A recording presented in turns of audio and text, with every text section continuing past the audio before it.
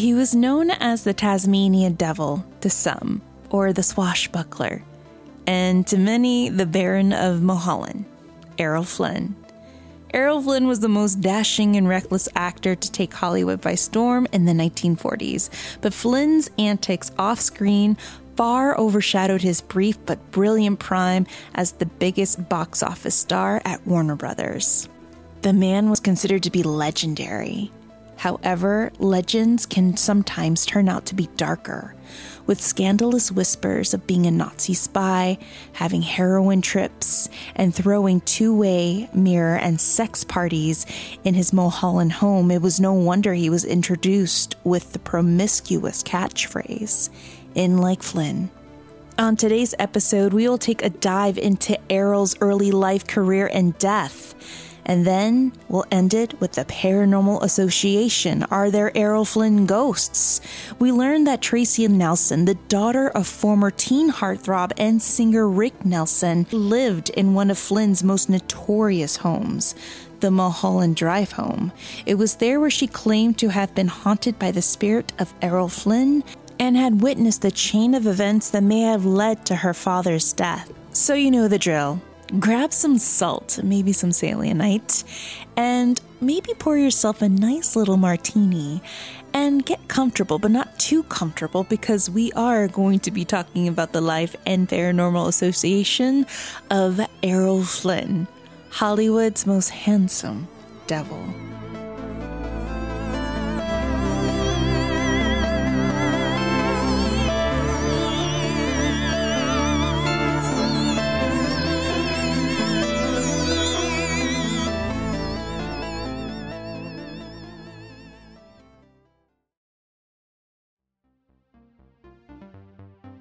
Please note that this episode contains depictions of addiction and sexual assault that may be triggering to some listeners, so listener discretion is advised.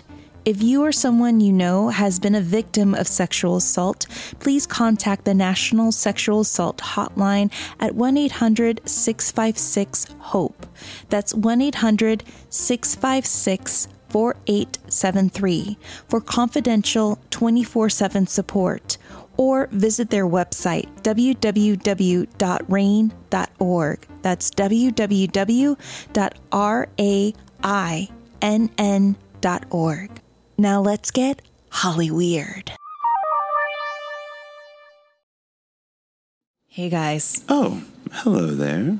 Ew, David. You, David. I know. I'm got looking my. at your hardware on your fingers, milady. I have this like fantasy that I'm a ring person, but I'm really not, if I'm being super honest. But this feels like a light toe dip into the water. I love it on you. Yeah. You're giving me all sorts of vibes with your hair and your hardware. I know. So silly.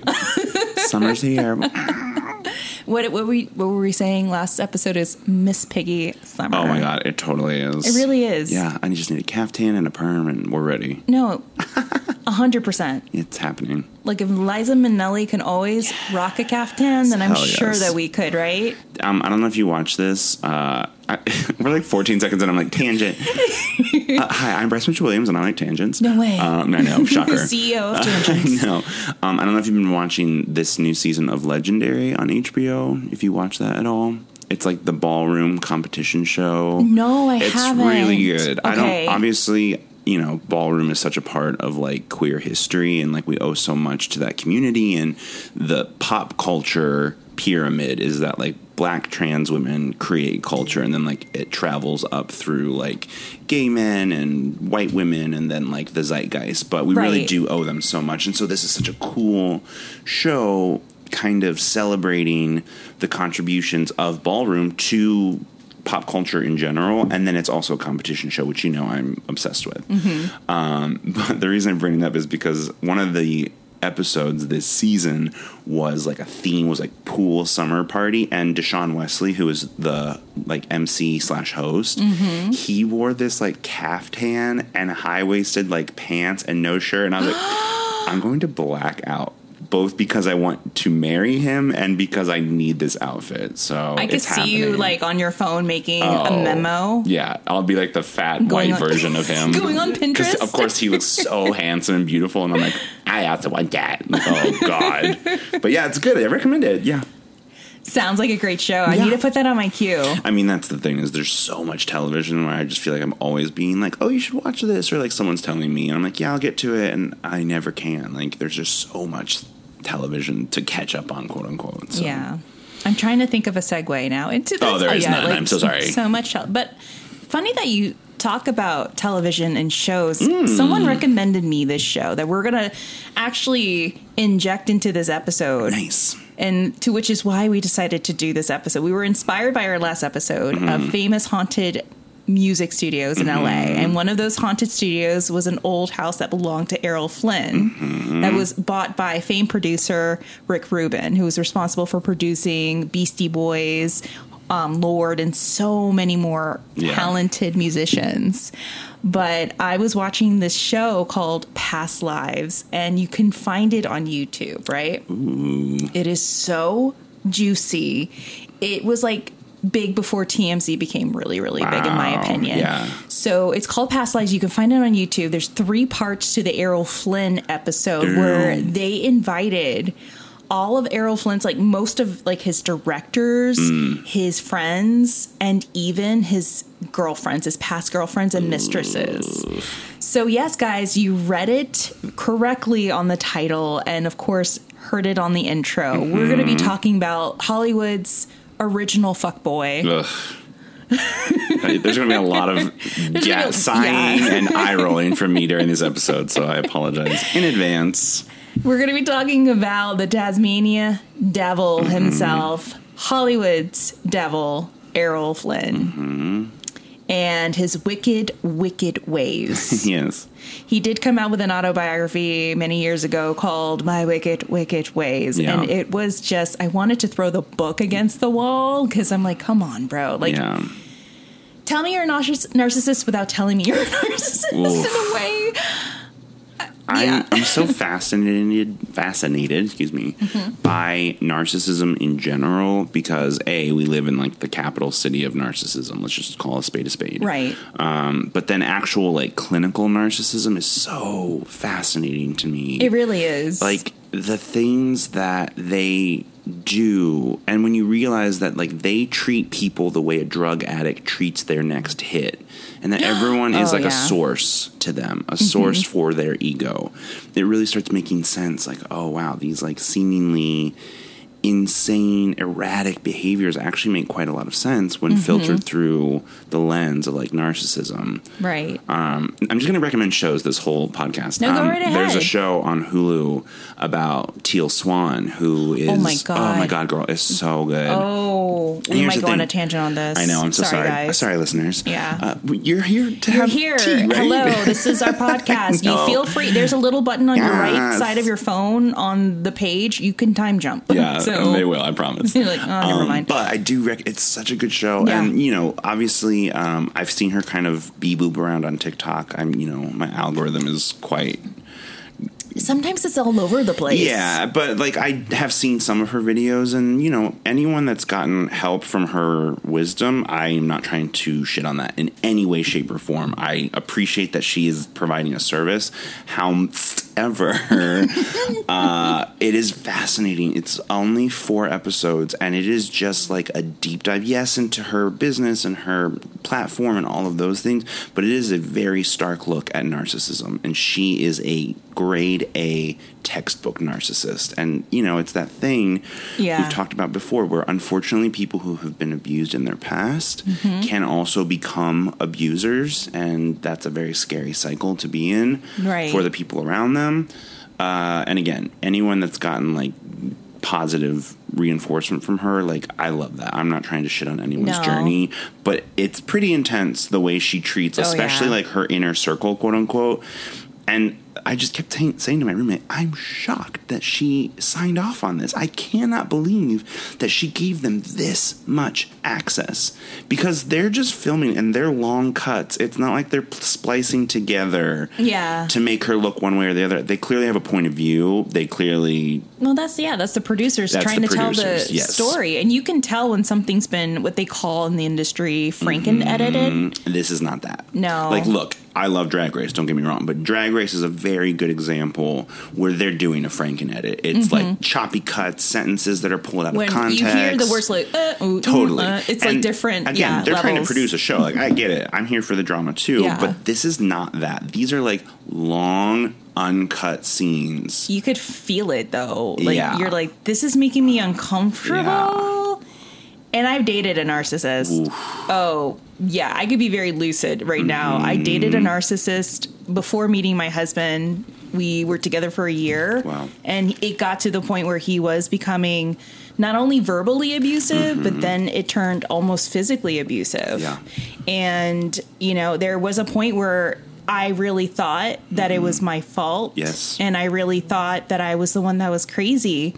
And I was speaking to a friend of mine one day. She was like, Tammy, you're kind of dating a narcissist. Because by everything that you're telling me, it just is checking off all the boxes. Yeah. And but they're so good at making it seem like it's your word. Yes. We would break up. I would break up with him. And then like 2 weeks later, for some reason, I would wake up and I'm like, we're back in a relationship. Yeah, that's happened. And when we broke up, finally, he cheated on me, like full on cheated on me, and tried to blame the cheat on me. I was like, what? No, this is all on you. And then for 6 months, no joke, like he was still calling me to try to convince me that I was still the problem and the reason why he had to do all those things to me.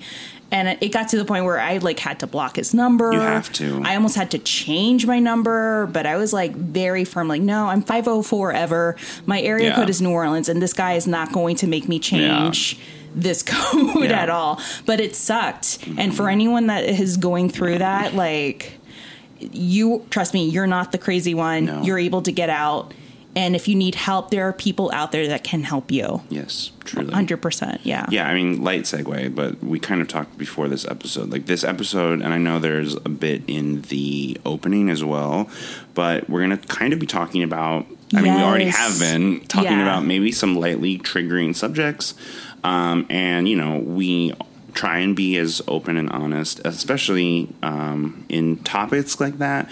But, you know, it is important. Like, if anyone is in an abusive situation, there is help. There are ways out of it. There are resources that you can use. I was just saying to Tammy, you know, a lot of the shows that we've mentioned even, they've been posting just kind of disclaimers and talking about, like, if you are in a situation. I just know that the sexual harassment and assault hotline is one resource. Again, there are so many shelters and things like that. But if you are listening to this and you are hearing my dulcet tones, know that, like, we're here for you as much as two people in Los Angeles can be, and we want you to be safe first and foremost. Absolutely. And it is hard. It's really hard to get out. I've never... you know, my relationship with narcissism has only been one who I used to work for, and that was I remember difficult enough, and I wasn't romantically involved or personally involved. It was just at work. It could happen anywhere. It just bleeds over and it consumes your whole life. Yeah. And I wasn't even the one who was really like the target of it. And it was so all encompassing. We were all in this like whirlpool. You were standing outside of it. You were like, I'm the extra pair of eyes, and it already looks really bad. It doesn't look great. Not great. So, yeah, I mean, again, obviously we're going to have fun and we're going to kiki and all those things. But this is a serious topic. There are and some topics that are touchy, for sure. We don't want it to trigger anything for you guys. So, Bryce, can you once more drop the information again? Because we care about you guys. And if you're ever in a situation like this, we want you to know that there are organizations out there that can help. and are there to help 24/7. Yeah, I mean, just the one that I know of, like sort of off the top of my head, is the National Sexual Assault Hotline.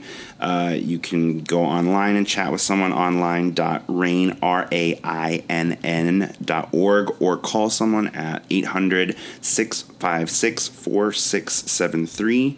And again, there are resources. I'm not trying to say that it's easy, but, it's sort of like that investment in your safety, and what a worthy investment. Yes. Oof. Ugh, I know. So, I know I said, ew, David. I think I want to call this episode, Ew, Errol. Ooh, Errol. Yeah, I know. What a guy.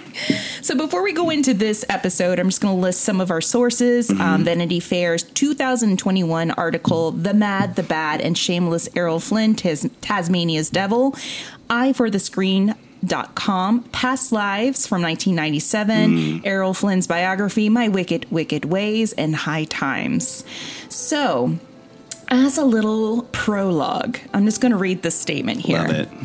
He often played a dashing hero on the screen, but in real life, Errol Flynn was the original Tassie Devil. British actor Stuart Granger said, he was a bit of a sadistic devil, was Errol, but it was always done with such charm and sense of mischief that he was always forgiven. Sounds like a narcissist. Just saying. All right, so in order to begin, we need to go all the way back. And we're going to go all the way back to 1909. Errol Flynn was born in Hobart, Tasmania on June 20th of 1909 to Theodore Thompson Flynn and Marielle Young. His father was a respected marine biologist and zoologist. Now, according to VanityFair.com, growing up in Tasmania, mainland Australia, and England, Errol Leslie Thompson Flynn decided quickly that the normal rules of human behavior did not apply to him. I roll. And I'm going to try to say this in Errol's voice. I've been in a rebellion against God and government ever since I can remember, Flynn writes in his autobiography. His favored companions were the wild animals, tigers, kangaroos, possums, and yes, the Tasmanian devils. Sure. These animals were kept in his backyard by his beloved father, Theodore. Now, as a child, Flynn constantly butted heads with his mother, Marielle. My young, beautiful, impatient mother, with the itch to live perhaps too much like my own, says Flynn. She considered him a devil in boy's clothing, and according to Flynn, frequently beat him up. So there is a little bit of Hispanic, I want to say, in Marielle, because she went beyond the faja and chancla with Errol. So when Flynn was 7, get this, he was caught playing doctor with a neighborhood girl under the porch. Yikes. And was caught and received a really bad thrashing from his mother. And it caused him to run away from home for a couple of days. Wow. And then he came back home. At 7? Jeez. At 7. Like, that must have been a really bad beating. Yeah. But let's fast forward to teenage Flynn. Flynn was expelled from Hobart High School on 3 accounts. His father used his influence to get him into Sydney Grammar and SCEGS, the Sydney Church of England Grammar School. Is a lot right there. And he was expelled just only 5 months for being a disturbing influence. The reasons are not verified, but suggestions of sexual relations with the young staff members. There's this one particular incident with the laundress's daughter. He was caught having sex with her on a pile of coal, supposedly. And of course, like, Marielle was not happy and still beat the crap out of him. But according to Flynn, no matter how much or how hard Marielle would beat me, it seemed as though the devil would always stay in my body. Oh, goodness. Well, look, this is kind of what we were talking about, though, where it's like, yes, unfortunately, like, people who have been abused can then grow up and become abusers. But it's sort of that thing where it's like, your past is not your fault. Well, that's what a lot of people suggested when they dissect his life, especially his earlier life. They believe that Flynn's attitude towards women perhaps began with his strange relationship with his mom. Sure. Because his mom used to have a slew of infidelities. Oh, interesting. So she used to have affairs with other men, especially in front Jesus. of Errol. And the father was a doting father, but he was too busy being a zoologist, a biologist. He was always so busy. Yeah. And of course he was like, oh no, the mom will take care of my son. And yeah, she did all right. Yeah, but again, it's like what happens to you in your past is not your fault. No. But it is your responsibility as an adult. So it's a fine line there, and I hear that. But like, yeah, I'm not trying to like victim blame someone who was abused their whole childhood. That's terrible, and obviously does affect you and like shapes the way you are. But we've talked in many, many episodes, like men in Hollywood, especially during that time period, were getting away with literal murder in many cases. So again, it's not his fault that happened to him, but like it is our responsibility as adults to like undo the trauma that happened to us. So it's sad. I'm not trying to like diminish that, but woof. Yeah. Wolf is right. Because, I mean, he's one of those people like Marilyn, like any other Hollywood star, even Natalie Wood, even like Kirk Douglas. Like you could dissect a part of their life. Yeah. And it would like, you could still write a novel. Totally. Like you could dissect his earlier life and write a whole novel dedicated to that. Yeah. It's just, even though he led such a short life, it's so complex. Yeah. Now, after being dismissed from a job as a junior clerk with a Sydney shipping company for stealing petty cash, and this is something that he is going to be notorious of doing the rest of his life, stealing, Flynn travels in October of 1927 to Papua New Guinea at the age of 18, seeking his fortune in tobacco planting and gold mining in the Morobe goldfield. But he also engaged in a form of slave trade, and it was rumored that he may have engaged in some sexual activities with the native women that was not consensual. God. He spent the next 5 years oscillating between New Guinea and Sydney, but he eventually stays in Sydney after he stands trial for murdering a native man who attacked him, which Errol was acquitted of because he claims that it was all in self-defense. Now, I wonder why that all happened. Maybe it's because Errol was fucking around with the wrong people. Right. I mean, oof. To be fair, not only should we condemn Flynn, but we also need to condemn the entire British Empire of several centuries along with him, because Flynn was a British subject at a time. It's that thing where it's like, okay, we know better now, quote unquote, but like they knew better then too. Right. They just had permission to be more flagrant about it. But like there were people at the time who were not doing that. Let's just be very fucking clear. Right. And there were people who were speaking out against those practices even while it was happening. So it's like, yeah, he was a product of his time. But like they knew better then too. Like, I'm sorry, you're still like raping and murdering people. Exactly.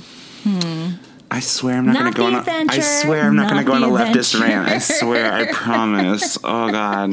So while staying in Sydney, he becomes engaged with a woman and then flees to England after he was accused of stealing jewels from a friend that was in their inner circle. Stealing again. So we fast forward to 1933 and Flynn begins stage acting. He joins the Northampton Repertory Company in England, and this act set the course of the rest of his life. For it was here where he learned how to act, and more than that, become interested in acting as a craft. Indeed, in his later years, he remarked that his happiest times of his life were the 2 years he spent, and this is what I quote from him, trotting the boards with the theater company. And trotting the broads, I'm sure. That's what he was thinking. See you across the boards, Malone. See you across the boards. Like, oh my God. Trotting the boards. All right. He is eventually kicked out of the theater company for allegedly pushing the director's wife down the stairs. Jesus. Well, Flynn in the very beginning was okay. He would miss his entrances, forget where to stand, and also forget to bring specific props for certain scenes. The bar is just in hell. Like, come on. So Flynn's talent as an actor, which were not inconsiderable, eventually became overlooked because of his physical appearance. His handsomeness and his devil-may-care smile are what got him into New York and eventually Los Angeles. And if you see pictures of him, he is a good-looking man. Like, He's very, very attractive, of course. Like, he could get away with murder with those looks. Now, Flynn's Hollywood career started with a bang when Warner Brothers seeks him out and starts his career with the movie Captain Blood in 1935. He ends up marrying French actress Lily Damita and celebrated as a screen lover. Flynn admits to being awkward and shy around his co-stars, particularly around the lovely and distant Olivia Havilland. Now, he's married to Lily, and then he starts trying to slide into Olivia's DMs, if you know what I mean. Yeah. Now, this is what he quotes in his book, and it pisses me off. There was a time she found a dead snake in her panties as she went to put them on. Ha, ha, ha, ha, ha. And, let's just say that she was terrified and she wept. She knew very well who was responsible for that. Disgusting. If I was her, he would not have two eyes, nor a pulse. I would go beyond Chancla and Faha. I would take that dead snake and I would beat him with it. Well, the thing that's so crazy is that, like, this is still happening. Like, I'm sorry, but Jared Leto is, like, doing all of those, like, all the stories of him, like, during Suicide Squad. Like, nothing has really changed. Like, if we're being very honest, yes, like, you can say that, like, the woke left and all of those things, but, like, gross, disgusting men are still being protected in Hollywood. Yeah. Like, let's not pretend that this, like, happened. He's on cult and then, level now. Have you seen well, that? now he really is He a cult really leader. is a cult leader. But, like, he was just in that fucking Marvel movie. Like, and I'm sorry, they didn't just start shooting that. Like, they knew before they started what he was. And, like, let's cast this guy. Yeah, things that still haven't changed in Hollywood. Here we are. No, they really haven't. And, like, look, are they changing? I would like to believe that they are. But no, they're not. Like, not in the way that, like, means anything significantly. Yeah. Like, the I don't know, I still feel it. The Like, people who are in power are still in power, and they always have been. And nepotism sort of rules the roost. And, like, I get it that this sounds like bitter grapes because, like, I'm not famous. So, like, fine. But no, it's like we work in the industry and we've seen it. It's like gross. Nothing changes, especially during the pandemic. Nothing I know. changed. Well, it's like we all marched and painted and decided that, like, Pride and Black Lives Matter was, like, a fad, and, like, here we are, and, like, percentage wise, like, 70% of the new shows that were greenlit were all starring, like, white people, almost exclusively white cast. So it's like not that much is changing. And again, I'm really not trying to rant, I swear. But it's just like when you're hearing that, like, Jared Leto is sending, like, Margot Robbie used condoms and dead rats, like, nothing's changed. Yeah. Oh yeah. I really don't like Jared Leto. I could really go on a tangent. We could probably do an episode. Yeah, he's like my number one. Like, every time he's in something, like, I won't watch it under any circumstances. Right. I do not support him. I do not listen to his music. I do not think he's a good actor. You know how I feel about The Fucking Method, and he has taken it to the nth possible degree. He's a fucking psychopath. Tell me how you really feel about it. I very strongly dislike him. I ran into him in Runyon Canyon a long time ago. Should have pushed him. Oops, my bad. He looked so different. Like, he looked like Jesus. And he was, like, with this girl. And then I was with oh my God, one of my friends, and he disappears around this corner, and then I just see the girl waiting, like she's just on her phone. I'm like, how are you getting reception? And then he comes out through the bushes because he was just relieving himself, and he looked like he was just like coming into the heavens, greeting us as Jared Leto. And I was like, oh my God, that looks like Jared Leto. Oh, that really is. In the beginning, like, you couldn't tell because he had his Jesus hair. He looked dirty, and he looked really skinny. Yeah. I think this was the time, like, he just got done with Texas Buyers Club. Dallas Buyers Club? Yeah, Dallas Buyers Club. Well, yeah, his cult, what is it, Mars cult? Yeah, and, like, look at the Manson family. They were all filthy. Oh, I know. So it's like that. It's sort of, there's all kinds of ways to brainwash people. Controlling their food, controlling their access to cleanliness, controlling their sexuality. Those are all great ways to keep people doing But I wonder if he's met his match, just like Errol. Hopefully. So Flynn ends up meeting his match in one particular film during the height of his career. So this behavior was not going to fly with Grand Dame Betty Davis. So She'll push him off Runyon, let me tell you. without any hesitation, with a cocktail in hand, Fuck yeah. dwindling on her lipstick, yes. Flynn's co-star in 1939, The Private Lives of Elizabeth and Essex. Betty was a dynamic creature and a big, big star of a lot, but not physically my type. Dominating everybody around, and especially me, he writes, in my wicked, wicked ways. Davis was particularly aggravated that Flynn was being paid more than her, which he agreed was ridiculous since she was far better actress than I could ever hope to be an actor.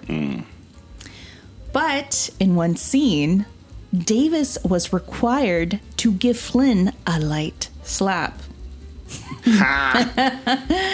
But during a rehearsal in front of hundreds of extras, Davis, according to Flynn, lifted one of her hands heavy with those Elizabethan rings, and Joe Louis himself couldn't give a right hook better than Betty hooked me. Hilarious. She whooped his ass. Good for her. I know, and I'm sure she went to the costumer and was like, add just a couple more rings. She's pulling like the J-Lo in enough, like wrapping her rings. Right. Oh, she didn't need to wrap those rings. She's ready. She didn't need to wrap. She's like, no, the rougher the better. And embarrassed, Flynn confronted Davis in her dressing room, and this is so iconic.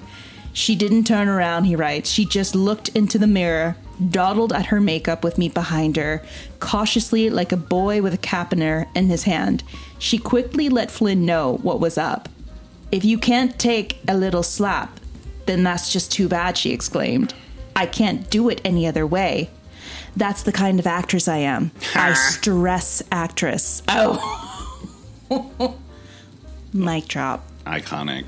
Mic drop. The disrespect of just like, I'm not even going to turn around. You're not even worth it. Ugh, legend. I love that. And I love like he was like very honest about that. Yeah. In some way, I feel that maybe he saw like his mother in her. Right. Yeah. Right? He was just fearful. Mm-hmm. Rightfully so. But a rattled Flynn, his ego and face bruised, backed out slowly and went back into his dressing room where he promptly threw up. Oh, damn. He got punched and bruised. Oh, pobrecita. I know. Cry me a river. Right. Like, okay, fine. And cried all the way to his dressing room to the point where Betty Davis made him throw up. I love it. Now, like, my admiration for her is, like, tenfold right now. Don't fuck with her. Flynn then decides that he wants more out of life and wants adventure and danger like his role model, Ernest Hemingway. Oh, God. Like, honestly, could you pick a worse role model? Like, what? It makes a lot of sense. Oh, my God. It makes $2 and a lot of sense. Like... It makes $2 and a lot of sense, Bryce. Come on. Don't get me wrong. Right? I'm not trying to say... He's a great writer. I love Ernest Hemingway. But what the fuck?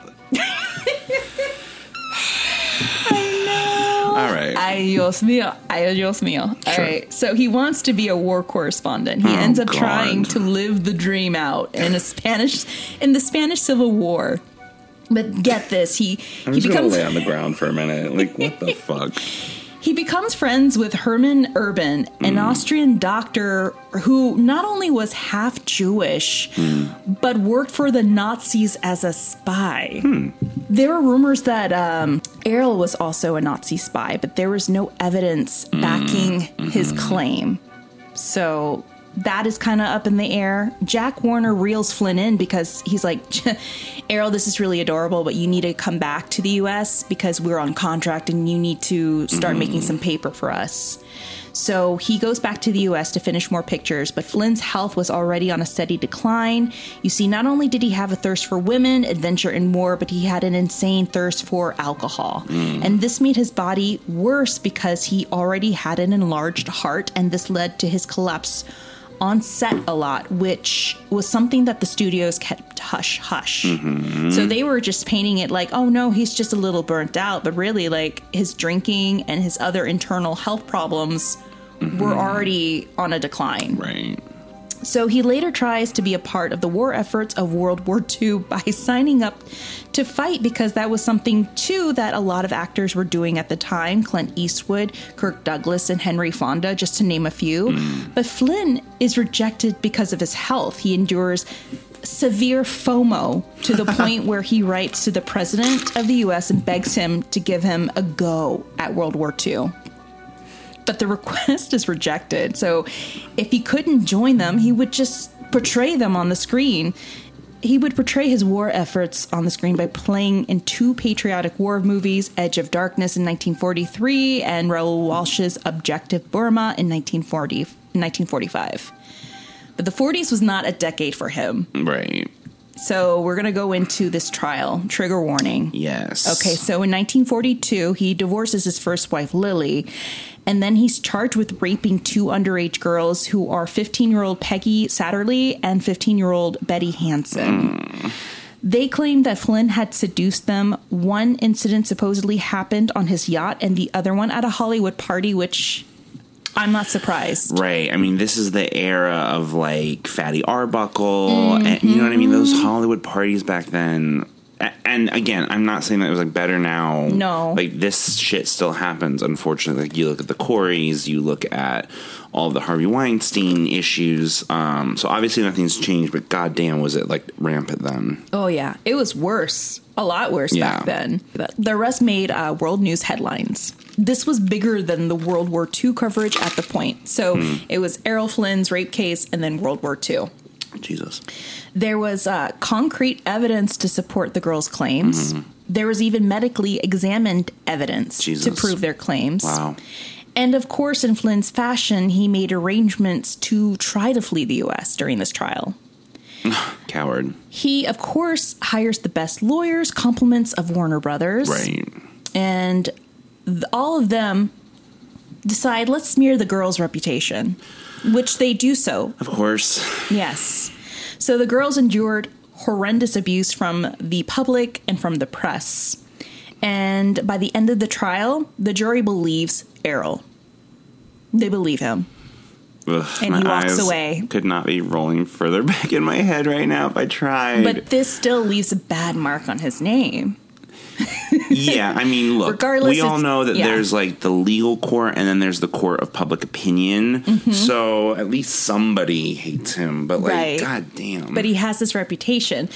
If you see the show Past Lives, there's pictures of him leaving the courthouse, and there's these women in their gloves and hats asking for his autograph. It's still, I was like, what the? Of course, nothing changes with the public. You know, there's some people that are going to love Amber Heard and not love her. Back that then, whole thing, people loved. It's so public. I hate it. I hate it so much. I know. And, you know, that's another thing that's occurring right now. Yes. Number one thing trending was Amber Heard, Johnny Depp, and Ukraine war somewhere in the middle. Right. You know? Yeah. I mean, look, we all know, like, I personally, and, you know, I'm not trying to be super political and ostracize people. I actually respect a lot of different opinions than mine. I do often find it very jarring to see people, for example, you know, coming as a gay man, when I see log cabin Republicans who are the subgroup of Republicans who are the uninvited to the Republican National Convention gay sect of Republicanism. I'm like, okay, they don't even let you into their party. What are you doing? And I'm not saying you have to be a Democrat. I'm really not. It's just very jarring to me when you see people who are like trying to bootlick the people who are oppressing them. It's very weird to me. The reason I bring that up is because it's very uncomfortable. When you say like women trying to get his autograph, it's like this weird thing that we all do. We're like, well, it won't be me. I won't be a victim to this thing. Well, he didn't do it to me, so it's okay. It's very jarring. And and it gets worse. He marries 18-year-old Nora Eddington, who worked at the courthouse while this trial was going on.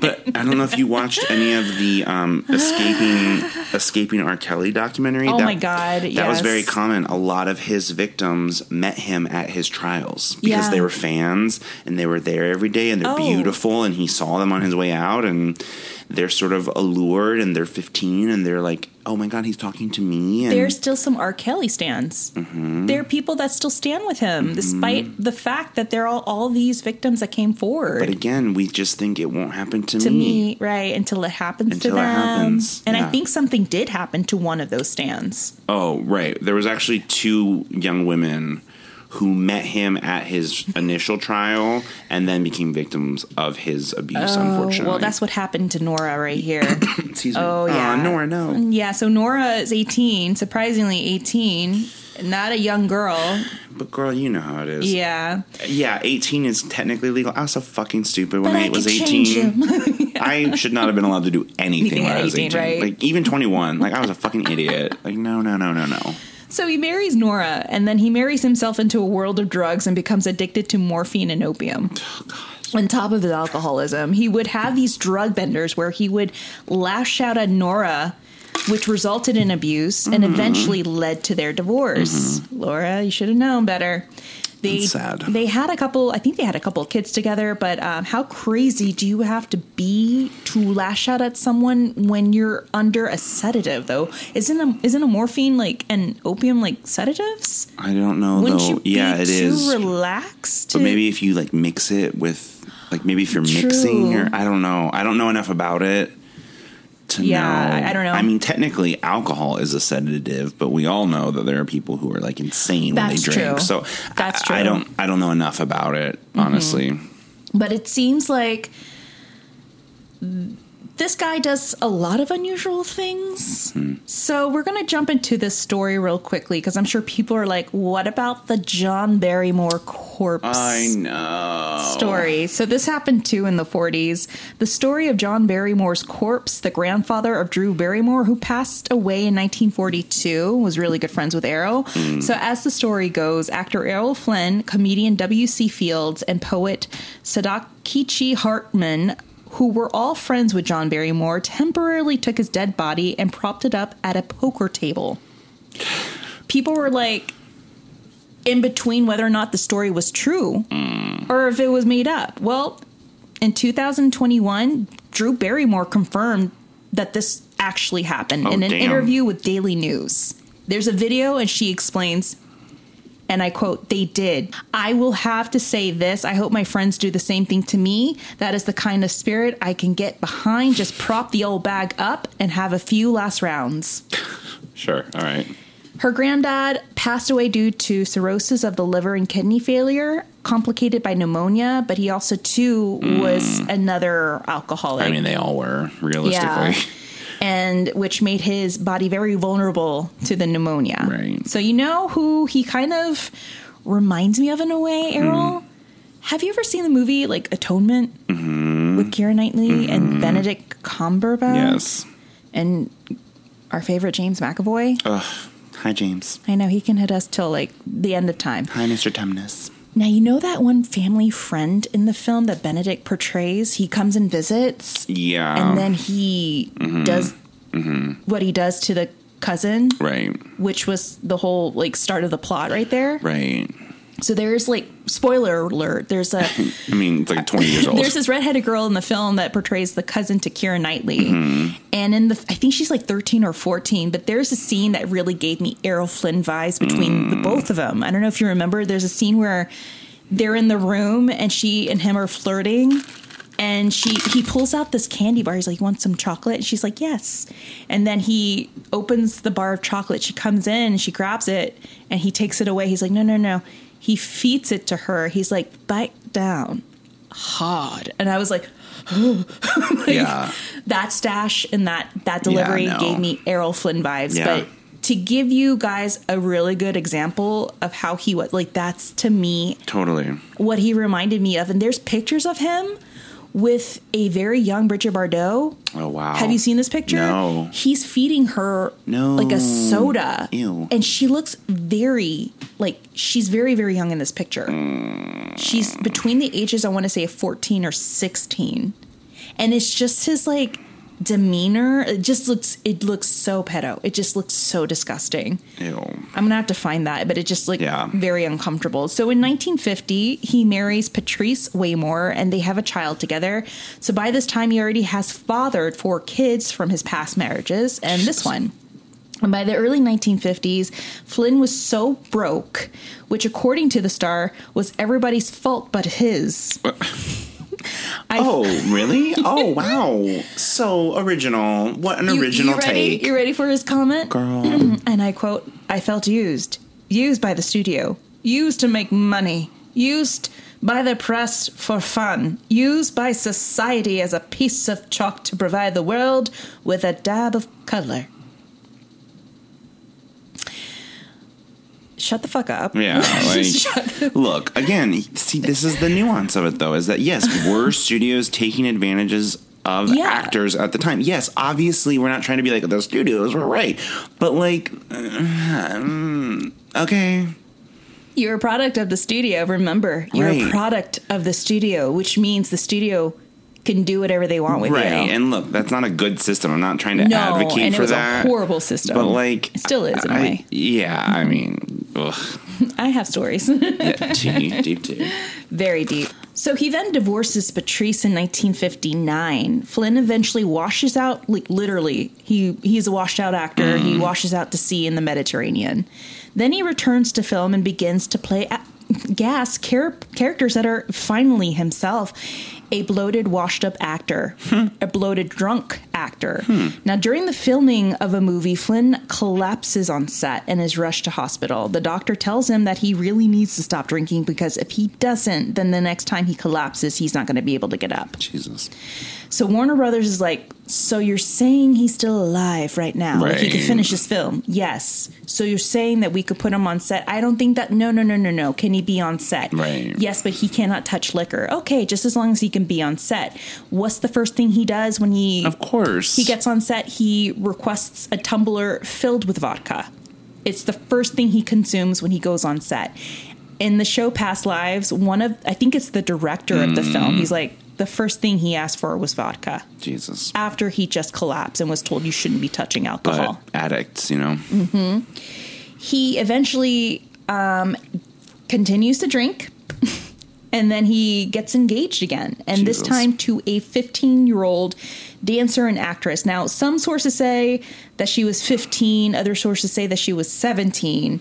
But regardless, like, he's almost 50 and still dating young and it's young a power dynamic at the end of the day. Even if she was 25, like, he's famous and it's a power dynamic issue. Yes. So he meets dancer and actress Beverly Adlin. He Beverly, why? Saw her from afar and requested the costumer to set it up. In an interview, you could see this in the show Past Lives, and this is something so disturbing, so sorry, so trigger warning. Beverly is interviewed, and she states in the show that her first sexual experience with Errol was her being raped by 48-year-old Flynn, but she kept this all to herself. They were in talks of getting engaged and talks of getting married, but that never happens because in October of 1959, Flynn passes away due to a heart attack at the age of 50. He was in Vancouver, staying at a house of Dr. Grant Gold. He goes upstairs to lie down in one of the bedrooms and never woke up. He was found by his girlfriend, Beverly, who later went to check on him and noticed that he was not breathing.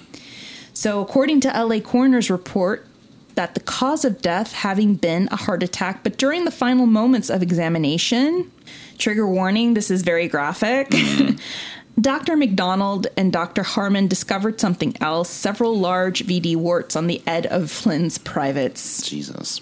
He also had the internal organs of an 80-year-old man. Jesus. And they were so shocked that he actually made it to 50. Yeah. So that is the life and the tragic death of Errol Flynn. Right. I mean, whatever. I don't wish anyone dead. Fine, whatever.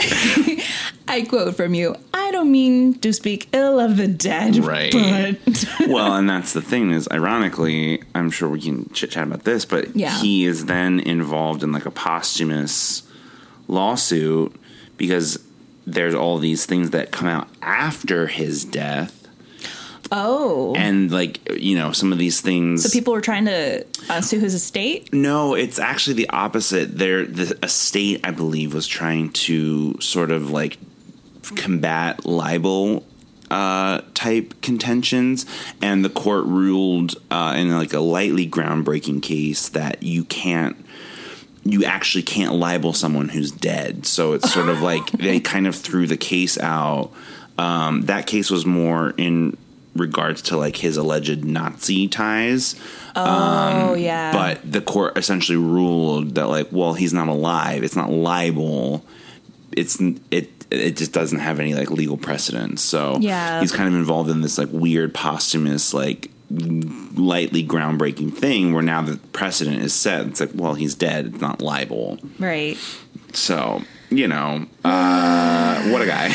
I mean, he was indeed a degenerate, a libertine, most completely immoral man who lived his entire life teetering on the edge of completely beyond both rules of civilized behavior and occasionally of civilization itself. Totally. Let's make him stop. Yes. Now, God, I need a break. Bryce, are you ready to take a break? Yeah, always. All right, let's take a shot. And you know what kind of shot we're going to take? Not a tumbler full of vodka. No. Correct. You are correct. Not that. Something better. We don't need that poison. Only when it serves us when we are having a bad day. Yeah. But we've been having trouble trying to stay focused, right? Mm-hmm. So let us introduce you guys to a little elixir that helps us stay focused, increases energy, and maintains stress levels. That goes by the name of Magic Mind. I love a Magic Mind. This month has been very insane for the both of us. Girl, there's a lot of plates spinning. There's a lot of plates spinning, and there's a lot of boxes that still need to be packed. We're still surrounded by my boxes. I'm trying to stay focused, trying to design costumes for a show in the fall, moving from one place to another, and writing, content for our episodes. Right. And it gets very overwhelming. Totally. And there's times where I just really can't stay focused. And I feel like Magic Mind, this little elixir, really has done a lot of good by keeping me stay focused, by preventing me from being like a procrastinator in a sense. And not to be too personal, but here we are. Well, look and listen. Like, if you're female and you're listening, I'm just noticing like my symptoms of my monthly cycle. Wow. And I get more fatigued and more brain fogs lately because of my cycle. And I noticed this month that those symptoms have lessened now. Wow. Crazy. It's really crazy. And I love it. Yeah. I'm actually I was like, whoa. So this actually helps with adrenal support. I started drinking these little shots and I love them. And they help me, with everything that I need to do to fulfill my day. Totally. And how they helped you? Well, yeah. And it's that sort of thing of like, it sounds a little drink the Kool-Aid, but like literally the longer now we've been drinking them, the more I'm noticing how it's sort of, and it's sort of ironic. It's not that you're noticing, for me, some sort of like huge revelation. It's almost a mellowing out. So it's like the thing that I'm noticing is a lessening, but of all the like the jitters, the anxiety, the brain fog. I'm a big brain fog gal myself. Yes. And it's just sort of like, oh, wow, I'm noticing that those are being lessened, which is sort of an inverse relationship. But again, it's because now we've been doing these for the month, like you had said, and it's just so interesting to sort of see how that, those little habits start to add up. And, that's sort of where Magic Mind comes in, is like supporting just day-to-day better engagement. It's not an energy drink. You're not going to be getting the jitters. And like, look, you know me. I love my coffee. I'm not going to... No company will get me to stop drinking coffee. We are drinking... Yeah. The Bucks here. Yeah. But I had my Magic Mind this morning. Right. It's sort of a different... It's sort of a different player on the board of like, yeah, I'm still going to be drinking coffee, but this is sort of making me sharper throughout the day, more focused throughout the day, less stressed throughout the day. I'm still going to drink coffee. Addiction is addiction, but this is kind of its own separate thing. You're not a quitter. Yeah, exactly. So it's been so interesting to see that as we've kind of been experimenting this month with Magic Mind and just seeing that change. Right. And let's go over some of their magical ingredients. Let's do it. Very simple ingredients. Let's start off with matcha, which helps you stay focused, has naturally occurring L-theanine to help keep you going and keep you focused, of course. Adaptogens like ashwagandha and turmeric, nootropics like lion's mane mushrooms that help with blood flow and cognition. And of course, you taste this little sweetness in there, and it's honey. Yeah. So it's naturally sweetened with honey. There are times where I even mix it with a little almond milk and make a little iced matcha latte. Well, and here's the thing is like you can take all of these these individual ingredients, like they're all available. Right. But I am already taking like kind of a lot of pills. Like the older I get, I feel like I'm just turning into my grandmother. Like I've got my little daily pill thing, and I'm taking like so many, like Me too. all these supplements, and like, you know, we're all just trying to live like the healthiest possible version of our lives. So the fact that this one delicious little drink in the morning, it's one shot, and you're getting all of these things that is saving multiple bottles of pills. Because again, they're not hidden mystery ingredients that you can't pronounce. It's all things that you can get if you want to take them individually. But like, why do that when it's already mixed for you? Like, so you know me, simple. I'm so lazy, especially when it comes to my own health. I'm like, Me too. it's fine. But this is like so convenient. It plugs right into your already kind of established healthy habits, and it's wrapped up in one very simple, like, little bottle. Yeah, it's like you're not even doing anything different.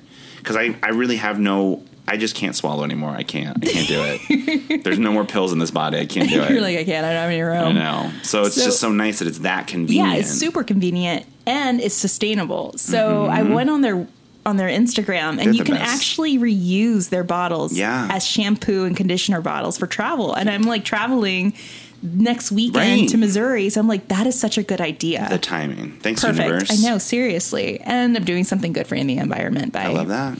reduce, reuse, recycle. Yes. Now, if you're like us, I totally recommend that you go check them out at magicmind.co. That's magicmind.co/Hollyweird. And join a community of go-getters. You can also use our discount code Hollyweird20 to get 40 off your first subscription, or 20% off your first one-time purchase. Our 40% off code only lasts 10 days, so hurry up. I love sharing Magic Mind. We love Magic Mind. Our friends and Hollyweird listeners, we're all coffee addicts, but we all need to stay focused and stay wired in better ways. So let's go ahead and get our minds on Magic Mind. Yes. All right, you ready? I'm ready. Okay, we're going to go into the paranormal aftermath. Spooky time. Spookies. All right. So, are there Errol Flynn ghosts lingering around? I hope not. But unfortunately... you know what? In a shocking change of events, I hope so. I have some words to say. That's right. Get me a seance board. I'm doing it. If our friend Tracy Nelson... What if this is what it took? I kicked the door in, full on like Zach Baggins. That's it. I'm here. I've got something to say. Oh my God. Travel... Discovery, give us a show. Yeah, this is what it's going to take. If I have a chance to yell at sexual assaulters, then I'll do it. So you're telling me that all we need for you to go in and confront a ghost would have to be someone like Errol Flynn or a degenerate of Hollywood? Yeah. Apparently that's what it takes. Let me write this down. If it's like a sweet child ghost that wants to play with me, absolutely not. Pass. Hard pass. If it's any version of the Shadow Man, I'm out. But if it's like someone who was raping underage women, I have some words. You have some words. And some holy water. And some salt. And I have my chancla and faja, so we're going to do this. I'm dipping the chancla in holy water as we speak. Like, mid-afternoon snack. It's fine. Flop. Yeah. Well, if you listened to our last episode of Famous Haunted Music Studios, you know that one of many Errol Flynn's homes was bought by the famed producer Rick Rubin in Laurel Canyon, and many of the musicians that had recorded and stayed at his house had witnessed some strange activities and apparitions. But it turns out another famous musician lived in another home owned and built by Errol himself, former teen sensation, heartthrob, singer Rick Nelson. Oh my God. Oh, yes. So Flynn had this home built in 1941 off of 7740 Mulholland Road. Oh, yeah. And it was a ranch-styled home, fancy with some interesting rooms, the sex rooms, and secret passages that we will get into very soon. This home, back in the 40s, was the go-to bachelor pad. Like, if you were a stunt double, if you were an actor, if you were a part of that dirtiness of Hollywood, you went to these dirty parties at Errol Flynn's house. Ugh. And it was always a place where certain people were allowed to do certain things in certain rooms that we'll get into. So this is the haunting of Rick Nelson and Tracy Nelson. Wow. So Tracy Nelson and her father, Rick Nelson, moved into Errol Flynn's former home, I'm assuming probably in the 70s. So Tracy went on the show Celebrity Ghost Stories, and you could find this on season 2, I believe. I think it's season 2, episode 3, and told her stories of her encounters of what she believed was the ghost of Errol Flynn. Oof. Now, when they first moved into the house, she said it was an unsettling and busy house.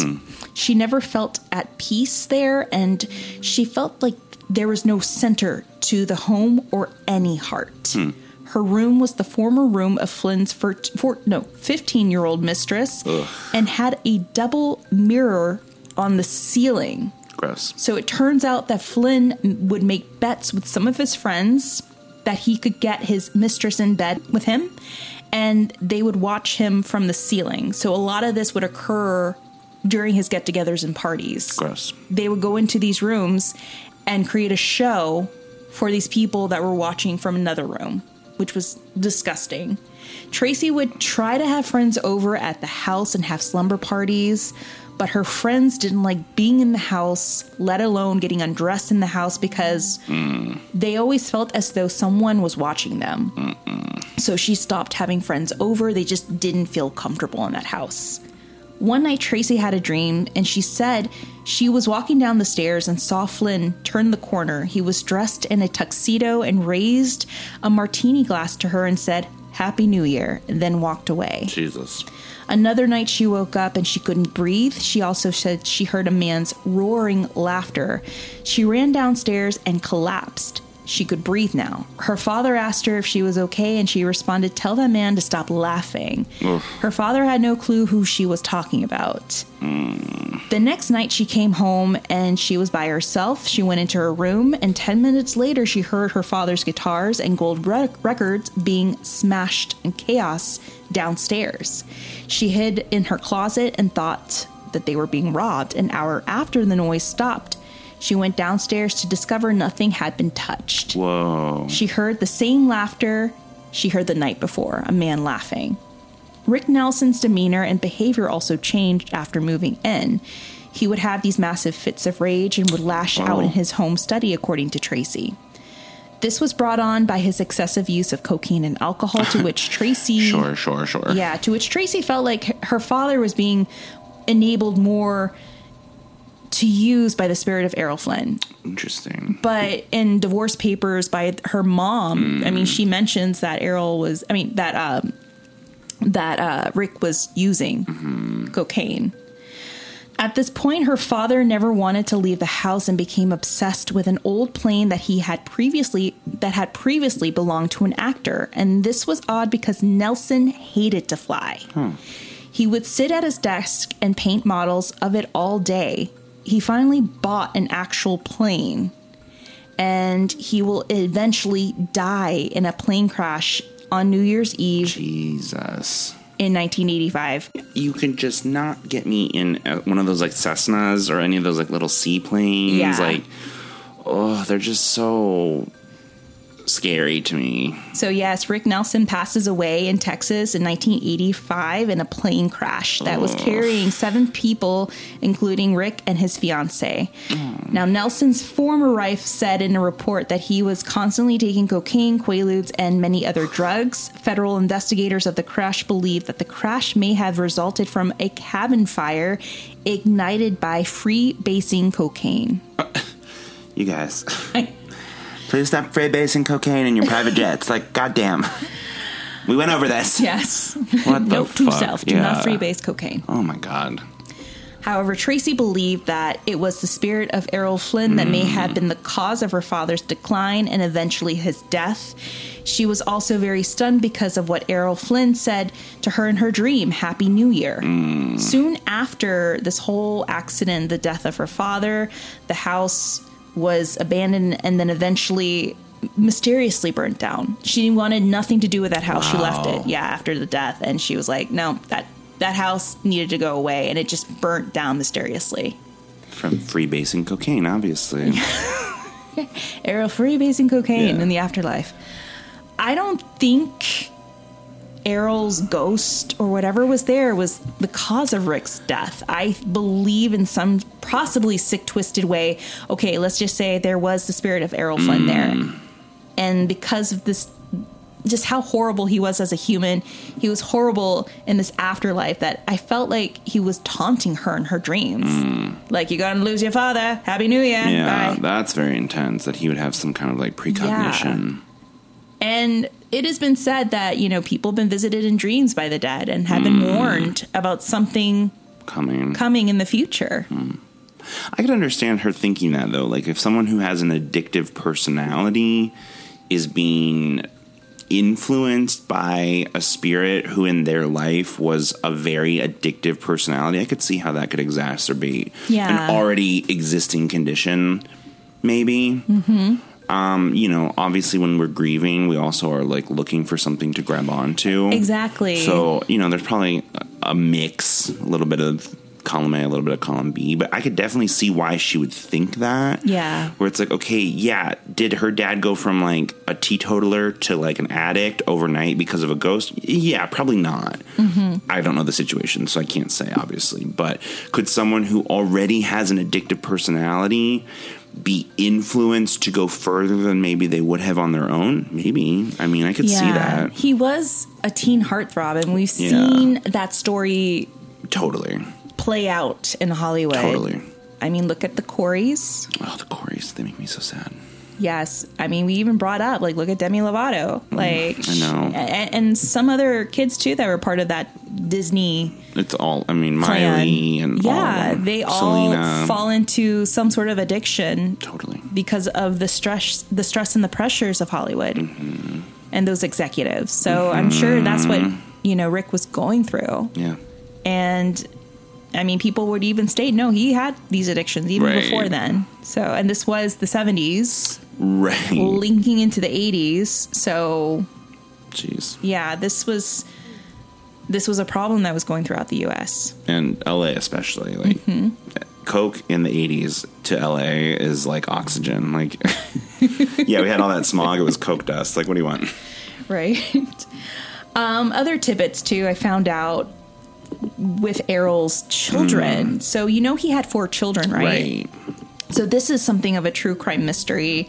It's really sad. So he had a son by the name of Sean Flynn from his first wife, to Lily. And if you see pictures of Sean, gorgeous, spitting image of Errol.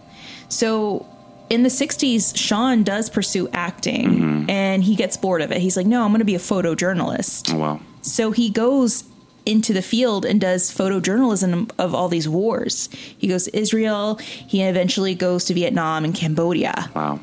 So he goes to Cambodia in 1970 and he travels with this other photojournalist from, I think it's CBS or CNN, Dana something. It'd have to be CBS because CNN wasn't there. So CBS. Yeah, it'd have to be. And well, he was with this other photojournalist, this other woman, and they were both on motorcycles. They were supposed to go in limos to this other destination, and they were at a stop point in this highway, and people have witnessed that they were stopped by the Viet Cong. Oh, no. And that was the last time that they were ever seen. Oh. So poor Sean Flynn, they believe, was kidnapped by the Viet Cong along with his partner in crime there. They were traveling together, and they were never seen again. Their bodies never surfaced. And in 1984, he is pronounced legally dead. Wow. And it was really, really sad because his mom spent so much money trying to go back to find her son. Oh, God. And this was a story, too. I mean, this was a common story for a lot of people that served. I know, like, my sister's mother-in-law, her brother went missing during Nam. And the family, for many, many years, even to this day, they still are investigating his whereabouts, like what happened. Oh, yeah. That's so sad. It's really, really sad. And it's a common story that happened during that era for men and women. Oh, yeah, I read that, and just right now I was like, oh, damn. Because I was like, what happened to the children? I know that I think 1 or 2 are still living. Yeah, but Sean definitely passed at a very young age. That's very sad. So that is the Paranormal Association and the mysterious disappearance of Sean Flynn and Errol Flynn and the haunting of Tracy and Rick Nelson. Yeah, crazy. Always a trail of chaos with this man, I swear. Well, right. And Hollywood is like the biggest little town. I know. Everyone's connected somehow. This was a slice of like just an example of how dark Hollywood Totally. it was Jesus. and how toxic it is. Yeah. Well, guys, that is the end of our episode. A light episode, yes. Just light. I know. Light. I know it's a bit heavy, but let us know what you think. And also, let us know if you can drop a couple of lines on our Apple Podcast. Oh, yes. If you haven't done so, please go on our Apple Podcast, rate and review. Write a really nice review, please. We are independent podcasters, and it helps us become a little more visible. And if you love Hollywood Paranormal, we hope that you travel over to our website, HollywoodParanormal.com, and you can learn a little bit about myself and Bryce and get caught up to some past episodes and seasons. You can also browse through our store, go through our merch. We have a link there for all of that, and a link for our Patreon. Yes. So if you head on over to www.patreon.com/Hollywood Paranormal or go through our website for $1 or more, you can subscribe to our Saturday Night Ghost Club. It's a secret podcast where we upload stories. I've been collecting a lot more, so I'll be releasing some new episodes very, very soon. It's kind of hard being busy trying to collect these episodes. Right, yeah, like you don't have a ton of free time. Yeah, but there's stories out there. She busy. Yeah. I went on a trip to Big Bear and I met this girl that I was staying in a cabin with. And she shared with me the story about her playing with a Ouija board. Oh my God. So I'm going to upload that to Everyone Saturday has a story. Everyone has one. So that's what Saturday Night Ghost Stories is all about, or Saturday Night Ghost Club is all about. We just collect real ghost stories from real people on the street. Crazy. And also, you'll be gifted in merch. You'll be gifted in a keychain, stickers, magnets, pins, and a coaster to rest your iced coffee or your magic mind on. Yes. And of course, if you want to stalk us a little more, you can go on our Instagram and Facebook and TikTok at Hollywood Paranormal, or our Twitter at HWP Podcast. If you have a ghost story that you're dying to share with us, no pun intended, you can send it our way to hollyweirdparanormal@gmail.com. That's hollyweirdparanormal@gmail.com. We need to conjure up another listener's tales. Yes, those are my favorites. I have one or two I think I have saved, but we need more. Come on, guys. Send us more so we can do another episode. I love those episodes. I know. They're so fun. I just love hearing from our friends. You I know know. what I mean? Like, it's so fun. I love it when you guys like write them, or even you can use your voice memo to record it. Yeah, whatever's and easy. send it over Yeah. our way, and we'll definitely plug it into that episode, of course. And be sure to go check out our friends over at Homespun Haints. You can't get enough of Hollywood Paranormal. They just uploaded our episode. Yeah, it was so good. I love them. Yes, they uploaded too. So we have a bonus episode. If you want to hear one of my crazy New Orleans ghost stories, it's called Booty Call. I love it. How a ghost caused Tammy to get a call late one night, and she thought it was a booty call. Look, whatever it takes. Yeah. And then you can listen to another one that we were both part of too. It was about our theater or haunted theater experiences. Yes. Hollywood, Haunted Hollywood, and of course, why theaters are haunted. We go into it. It's really fun. They're a really great podcast. It was Follow so fun. Homespun Haints. They also interviewed our friend, Enika Edenfield. I know. I love it's such a fun little community. It is. I love It's everyone knows each other. Everyone knows each other, and there's room for everyone. Yes, deeply. So, guys, we'll be back in a couple of weeks. I'm taking a trip to Missouri. Oh my goodness. I'll be staying at a haunted B&B. So get this. Girl. I got a call from the people to confirm my reservation from the B&B, and I knew there was something. There had to be a story there. It's a museum and inn, and where it's located, it's near a graveyard. Right. And the guy tells me, "Oh yeah, we're just calling to confirm your reservation." I'm like, "Yeah, so you guys have a lot of antiques in there?" They're like, "Yes, it's a museum by the day, and then it's a B&B at night." And so I asked him, "I'm just gonna come out with this. Is it haunted? Let's rip the Band-Aid out." And he's like, A couple months ago, we had a paranormal team do a lockdown in here, and they found quite a few things. Whoa. Yeah. So he's like, yeah, there's 2 entities here. By the way, you're sitting in the Elizabeth room. Bye. Bing. Oh, my God. So I'm like, great. I mean, I will, in fairness, I will put up with a lot to get breakfast. So I know. Yeah, I could be convinced. Yeah. Like, is it chicken and waffles? Then I might stay. Yeah. Okay. Ooh, chicken and waffles. Girl. I don't know. Missouri, do they do that? I don't know. I mean, it's pretty Midwesty, I guess. But I think if chicken and waffles is like a more Southern thing. Mm-hmm. Missouri is kind of one of those weird, like, is it Midwest? Is it Southern? Kind of depends on where you are. Is it a place like they toast bread and just fry a pickle and that's it? I mean, I wouldn't mind that at all. Yeah. And I'll be also doing an investigation at the Belvoir Winery. Ooh. Yes. It's supposed to be haunted. It was owned by the Oddfellows at one point. Oh my God. And on top of that, I'll be going to the Sally House. Oh, God. Pamois. Okay. Ew, David. Yeah. Oh my God. That'll be a full trip. That'll be fun. I'll be recording a couple of things for some Chasing Ghosts episodes that we could plug in, and it'll be really fun, guys. Cool. Oh my God. I can't wait to collect a lot of content, take a lot of pictures, and see if I could collect any ghosts. Yeah. Oh my God. I can't wait to hear. Yes, Missouri. Like, what do you do in Missouri? I've really only been to St. Louis. Oh. You know what I mean? Yeah. Like, I don't know that I've been that many other places. So I've done all the, like, I've done the Arch and, you know, I've kind of done the, like, touristy, St. Louis-y kind of things. Yeah. The Louis-y things. Yeah. But, yeah, I don't know. All right, guys, we hope that you have a wonderful day, that you have a wonderful month or year whenever you're listening to this podcast. We just hope that you are doing well, that you're staying healthy, and most of all, that you're staying Holly weird. Stay sane, friends. Yeah. Stay weird. Stay Holly weird. Bryce, do you have anything else you want to say? Bye. Bye.